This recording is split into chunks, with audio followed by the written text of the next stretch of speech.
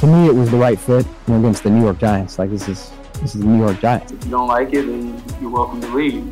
But that's the way that we do things around here. Man, I'm so blessed. It's crazy. I've been manifesting New York, and I kind of had a feeling it was going to be New York, but now that we're here, man, God is good. Once a Giant, always a Giant. For me, it's only a Giant. Welcome, everybody, to another edition of All In with Art Stapleton, a New York Giants podcast brought to you by the USA Today Network. I am Art Stapleton, and this is your special edition post-game podcast. The New York Giants, the magical run of October has come to an end. They lose by the final score of 27-13 here at Lumen Field in Seattle, and it sets up quite a second half for the New York Giants overall, and I think what you're going to see now is going to be the debate between the big picture, which the Giants are 6-2.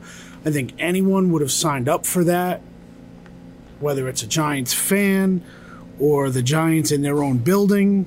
Players, coaches, and even the media could not have believed that the Giants would be 6-2 in the first 8 games under Brian Daboll and staff, considering the restrictions that this team had building to this point. What today showed me and showed everyone are the limitations of this team. And for the first time in a month, they went up against a coaching staff that matched them play for play, that was not outcoached. Now, I would not say Brian Daboll and his staff was outcoached by Seattle, but I certainly think the Seahawks coaching staff seemingly had an answer for everything that the Giants did. Got to give credit to Geno Smith. All of the accolades and the praise that he's been receiving over the last couple weeks has been validated today against the Giants. DK Metcalf and Tyler Lockett both played, both hurt the Giants. Lockett hurt the Seahawks by dropping a first half touchdown, but they come back and the game was tied at 13 early in the fourth quarter after Graham Gano hit a 45-yard field goal, and less than 2 minutes later, Geno Smith connected with Lockett on a 33-yard touchdown pass. 5 of 5 on the drive. They go up 20-13. The things that the Giants had done in the fourth quarter of these games, they failed to do in the second half, and it came back to bite them. The 2 turnovers on the punt returns, Richie James, not 1 but 2. 1, the Giants were getting the ball back with an opportunity to get points before the first half ended. That turned out to be points for the Seahawks when Jason Myers kicked the field goal to go up 10-7, put the Giants behind. And then the last-ditch effort, when it was 20-13, the Giants forced a fumble the Giants forced a punt, and then Richie James fumbles the punt, and the Seahawks recover 20-13, and that was essentially the ball game. The Giants had some missed tackles that hurt. They had some breakdowns in coverage that hurt. Now, this is not a pin that pops the Giants' balloon. Don't get me wrong. But this is a game that people who are focused on the here and now will look at this team and say they need help. Joe Schoen, the trade deadline is 4 o'clock on Tuesday. Go make a deal. Go get this team a wide receiver. Go get Chase Claypool, who I don't believe is available for the Steelers. Certainly I would not pay a second-round pick for Chase Claypool. Go get Jerry Jeudy from the Broncos. When he was a freshman at Alabama, Brian Daboll was his offensive coordinator. Go get Jeudy. I don't believe Jeudy will be available for the Giants, and I'm not sure if they would make that play. DJ Moore certainly had himself an eventful day for the Panthers today. Would they make him available? You'd probably have to overpay for DJ Moore. I'm not sure the Giants are in position to do that. So the other receiver that right now jumps out on the page is because you saw a ton of reports on Sunday morning is Brandon Cooks. Now, if Brandon Cooks is traded one more time by Tuesday, he will become the most traded player in NFL history. So that's a weird quirk in and of itself. He would, I believe, beat Eric Dickerson. So the thing that doesn't bother me about Cooks for this year, even though he's 29 years old, is the fact that it's minimal. It's under $1 million that they would have to pay in salary cap for the rest of the season. The bigger problem is next year he is guaranteed $18 million. I would not pay $18 million for a 30-year-old wide receiver that goes against everything that Joe Schoen is trying to build with this team. So what do you do? What do you do if you're Joe Schoen? Now, I don't believe this team is sitting in the locker room expecting Joe Schoen to make a move.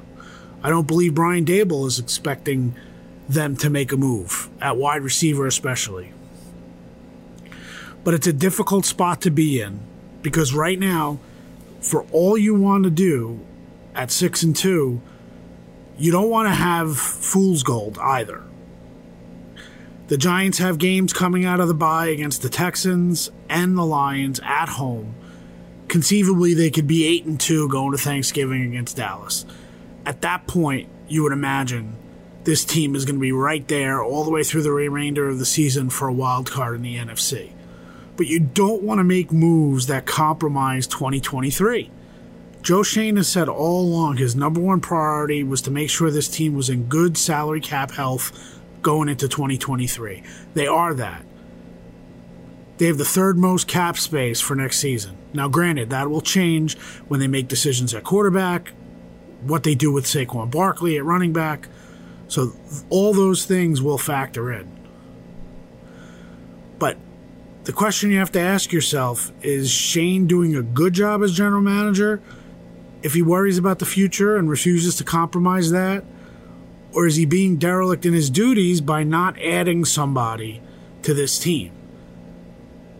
Regardless of how good the Giants have played, they're still the third best team in the NFC East. The Eagles are still undefeated. If you're being honest with yourself, if you're a Giants fan, or if you're someone in the Giants organization, are they truly there with the Eagles and the Cowboys? No, they're not. Not from my perspective, not where I sit. That doesn't take away anything from this team. I understand wanting to make the playoffs, but how much more special would it be to make the playoffs without compromising next year?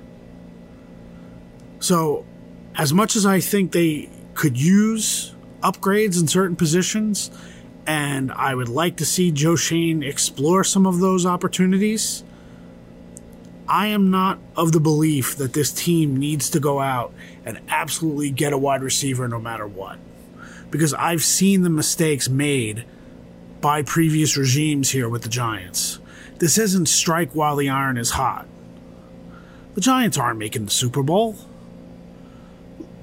Let's be honest.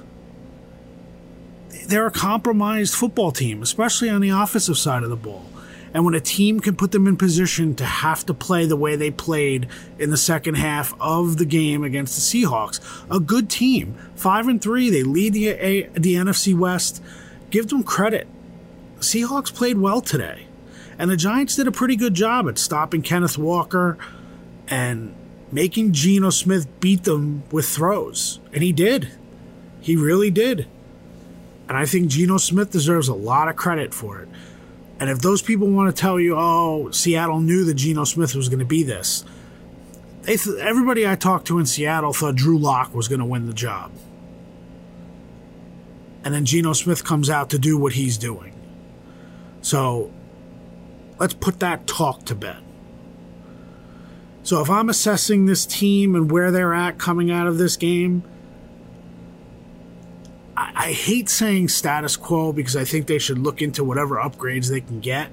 But you're not going to go out and trade for a right tackle. You hope that Evan Neal can come back healthy by Thanksgiving in the game against the Cowboys. You're not going to do anything at left guard because you have Shane Lemieux in the offing. Nick Gates came back today, was on the field as an eligible receiver, third tight end, had a key block in Saquon Barkley's touchdown. A lot of people feeling great about Nick Gates in this locker room. But when Kayvon Thibodeau, I thought, had the best answer for this and essentially said, you're only as good as your last game. And that needs to be the focus of the Giants. They need to get better than what they were today. Now, does that mean that Joe Schoen needs to go out and all of a sudden make bold moves like he were the Rams or the Eagles? The Eagles are in a good position for themselves. They've built their offensive line. They've built their defensive line. They went out and made a bold move for a wide receiver. Does that bold move for the Giants come in the offseason when they go out and they get a receiver from somebody else? Or they draft a receiver in the first round if they make their decisions on Daniel Jones and Saquon Barkley for the short term, the long term, however it is. I would not try to upgrade with a wide receiver that's going to cost me down the road. Because even if I bring a receiver in, let's say I bring in Jerry Jeudy or I bring in DJ Moore. DJ Moore's a hard one because I don't think Carolina's going to trade him. So let's say they bring in Chase Claypool. Is that player going to put you in position to win the division? No. Is that player going to put you in a better position to challenge for a playoff spot? Sure. But what are you playing for here? Are you playing to make the playoffs, or are you playing to win the division and make a run at the Super Bowl? That's the question you need to ask yourself. You're at 6-2. The best you can do right now is get to a point and make this team as good as it can be under the parameters that you're dealing with right now. If you're Joe Schoen, do not compromise whatever plan you have for this team because it's working right now. There's no reason to compromise your plan for this year. You want to go out there and make a play for a player you think is going to improve this roster? Sure, do that. But I would not go crazy thinking you're going to improve this team. Get this team to play better. Not turn the ball over twice on special teams. Not miss a ton of tackles on Kenneth Walker's touchdown. Xavier McKinney's going to be thinking about that tackle he missed all week. But the reality is, this team is 6-2. Anyone would have signed up for 6-2. Heck, I had this team winning 6 games all year. Still haven't proven me wrong yet. I would imagine that's coming very quickly. So, this team needs to come out of the bye with some sense of urgency. It'll be interesting to see how Brian Daboll and this team and this coaching staff react. This was a clear example of a coaching staff, an opposing coaching staff, that zeroed in on what the Giants did well and how they won their games over the last month and took that away. They took away Daniel Jones's bootlegs. They prevented him from getting out of the pocket and making plays with his legs for the most part. They were able to shut down Saquon Barkley. The Seahawks team was pretty good today. This was not a 1-6 team that the Giants came out here and played and lost to. So, I come away from here feeling like the Giants competed. One of these games was going to happen. I did not expect the Giants to go 16-1. And if you did, well, you're probably a little short-sighted. So that's where we're at. Set you up for the week. We'll have Brian Daboll and some players on Zoom. I will be flying home tonight from Seattle on the Red Eye. And then Tuesday, we should have Joe Schoen talking, whether it's before or after the end of the trade deadline. But we'll have a sense of where the Giants are at. And at this point, I think most realistic Giants fans will take a step back and say it's 6-2. Let's go after it in the second half. There's some winnable games to begin that second half. And if you could somehow get to 8-2 before you go to Dallas, I think you'll be feeling very good about your chances at squeezing into the playoffs. And then who knows? Injuries happen in the division. Maybe something happens with the Eagles. It just as easily could happen with the Giants or the Cowboys. And you just play it the way it is. So, as always, appreciate you being all in. Hope you enjoyed this week's post-game podcast. And we'll be back very soon. Thanks for listening.